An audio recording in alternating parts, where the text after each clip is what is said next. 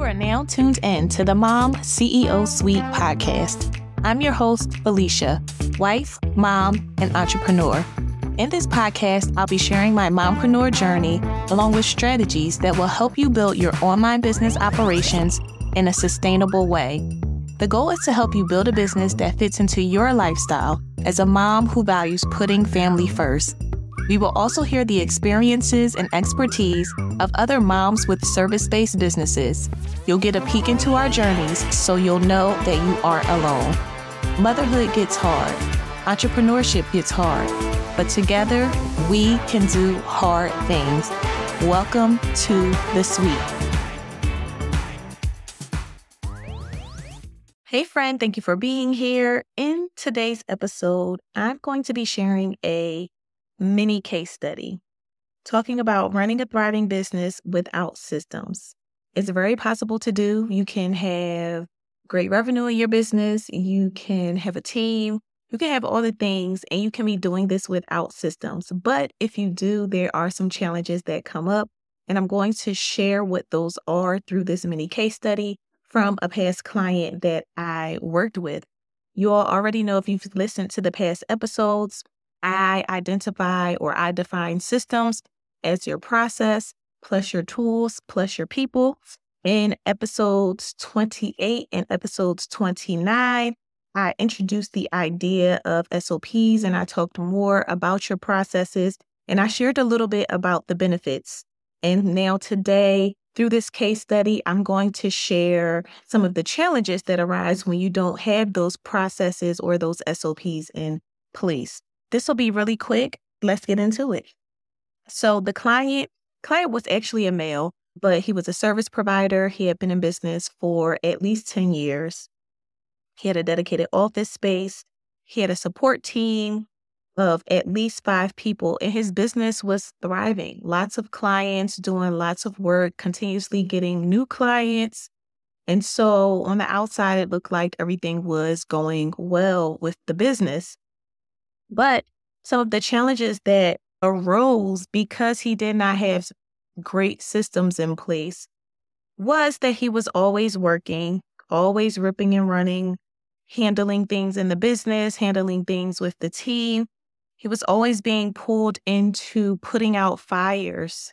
So if there was an issue that came up, a lot of times the team members couldn't handle it because, again, there were no documented processes in place or no real systems in place.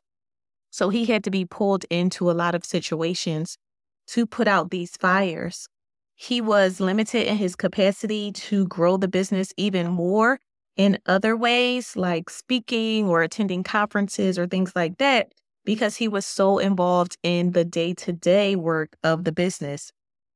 He was also missing out on money because there weren't clear processes in place for a lot of things, including invoicing and accounts receivables. There were thousands of dollars of outstanding invoices of money that had not been collected. So he was missing out on some money because he didn't have systems in place. There was also a lack of boundaries between the owner and his clients, because the clients would call him directly, like on his cell phone, if they had questions or if issues arose. And there was no established process for the client experience or for client communication. And so he was pretty much always on call with the clients, which meant that he was working long hours, and that led to issues in being able to remain consistent in things in his personal life, like his health.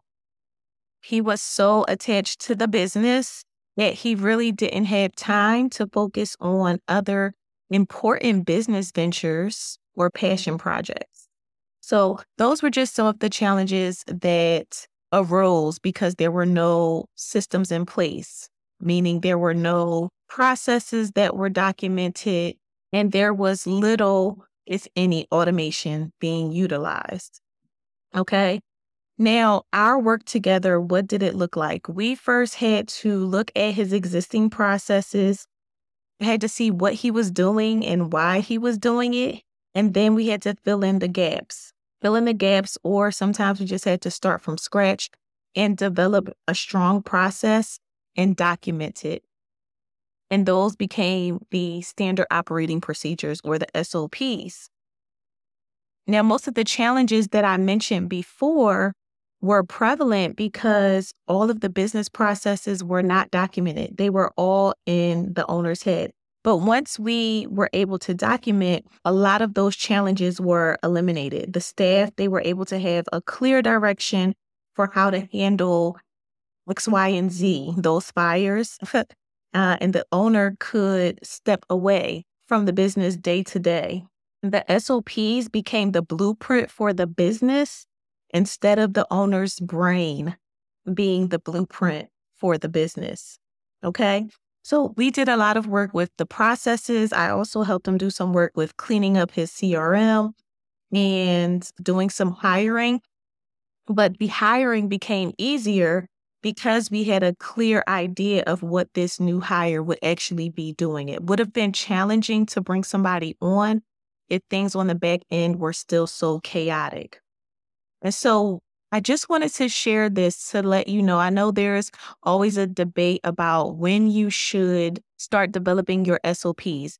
And to be quite honest, you can do it whenever it makes sense for you and your business. But I don't want you to get to the point where you are thriving and you don't have systems in place, because it is going to stunt your growth and it is going to come along with some challenges that may be a little heavy for you to handle. Now, it's not enough for you to create the process or create the SOPs. You can create it and document it, but you also have to live them out. You have to create space and you have to create a system for the implementation of these processes and for your team or anybody else that's going to be involved to be trained in your processes. This is a topic that I will talk about more during the 2-day SOP sprint. I'll be talking about the SOP life cycle. But if you are ready to actually have processes in your business, if you're ready to begin developing them and documenting them in a smart way, and you're ready to stop working so much in your business so that you can work on your business, if you are ready to hire without it being chaotic, if you are ready to have the freedom to step away from your business without the business suffering, then I would love to have you a part of the 2-day SOP sprint, where we will be focusing specifically on the processes and the SOPs, which is the foundation of building a great system. If you have questions, let me know. Shoot me a message. To get more information about the 2-day SOP sprint, click the link in the show description, and I'll see you in the next episode. Thank you for listening to the Mom CEO Suite podcast. If you enjoyed this episode, can you do us a favor? Leave a review on iTunes and share with other moms in business like you. Help us spread our message and empower others who are at this intersection of motherhood and entrepreneurship.